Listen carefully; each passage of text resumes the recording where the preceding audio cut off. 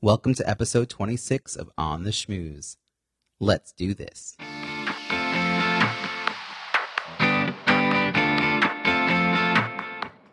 Welcome to On the Schmooze, the podcast that highlights talented people from different fields, explores how they built strong networks, and overcame challenges on their way to becoming successful leaders. Now here's your host, Robbie Samuels.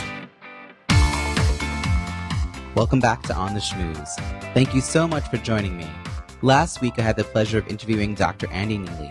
This week you'll be hearing from me, your host. Every other week I'll be offering my take on some aspect of networking and relationship building. These shorter podcast episodes will include practical tips and techniques you can put into practice right away. My hope is that insights from me and my guests will help you achieve the leadership position you're seeking, build and sustain your professional network, and find the work-life balance that works best for you. This week, I'll be sharing how strategic volunteering launched my career.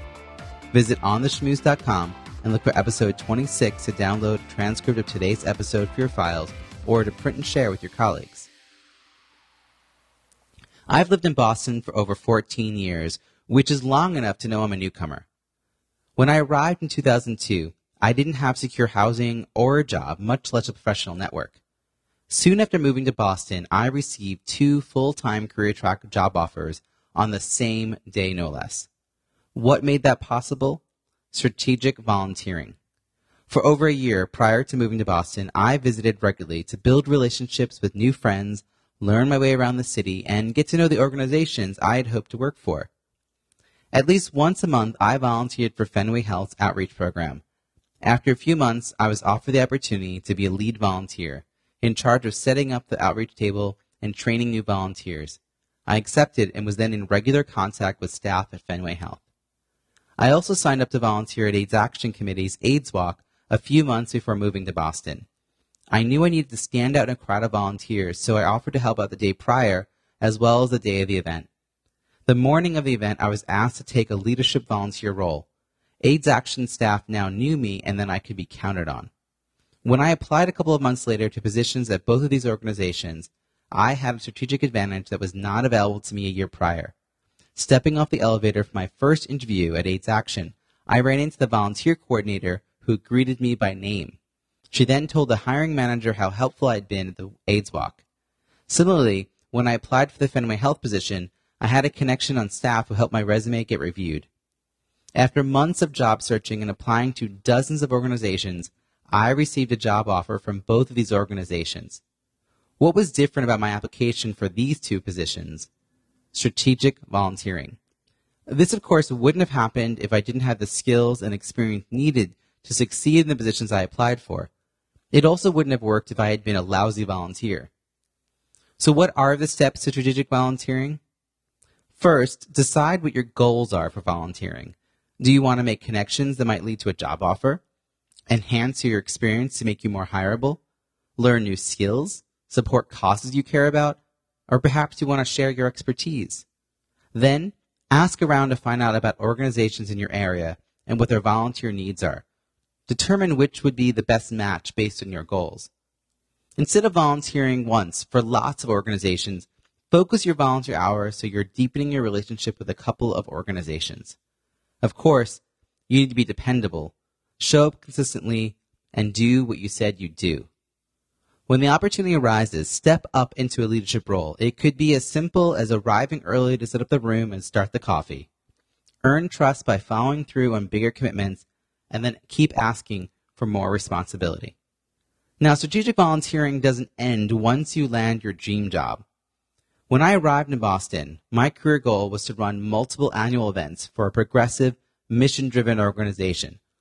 After several short-term contract positions in 2005, I was offered the opportunity to work for Gay and Lesbian Advocates and Defenders, now GLBTQ Legal Advocates and Defenders.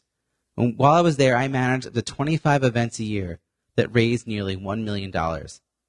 It took me 2.5 years after moving to Boston to land my dream job, but I was still seeking community. I really wanted to meet like-minded progressives who understood intersectionality and who were interested in building a cross-issue progressive community together. What I learned is that if it doesn't exist, you need to create it.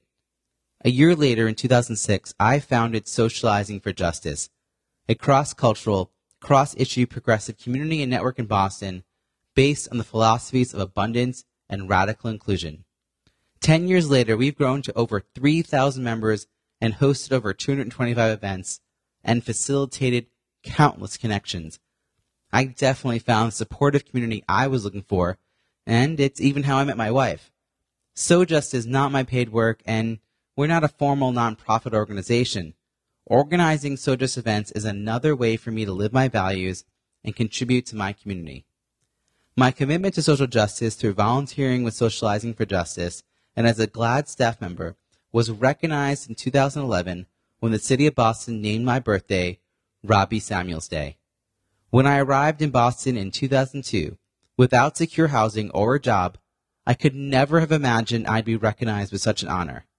Today, I'm a solopreneur professional speaker and a work-at-home dad with a wonderfully supportive wife and a happy 1-year-old that I definitely didn't see in my future when I moved to Boston 14 years ago. What strategic volunteering could you do now to chart your career in the right direction? Thanks again for listening to this solo episode of On the Schmooze. As a reminder, I'll have a transcript of this podcast available for download and as an easy-to-print or save PDF in the show notes. Visit ontheschmooze.com and look for episode 26. I want to sincerely thank all of you who have already subscribed and left a rating and review on iTunes. By subscribing and leaving a rating and review on iTunes, you're helping this podcast get discovered by more listeners. Will you subscribe and leave an honest rating and review? Include your Twitter handle in your review so I can give you a shout-out. It's easy to find our iTunes page at itunes.ontheschmooze.com. That's schmooze, SCHMOOZE. Thank you in advance, and I look forward to connecting again next week for a longer episode when I'll be interviewing a talented professional about their untold stories of leadership and networking. We'll explore their career challenges, work-life balance, and how they built a strong professional network on their way to becoming successful leaders. Until then, have an awesome week.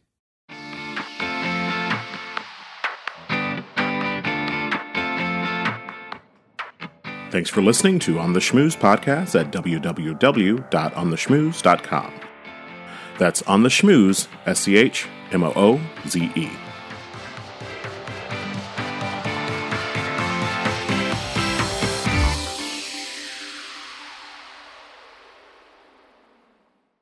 This podcast is heard along the Marketing Podcast Network. For more great marketing podcasts, visit marketingpodcasts.net.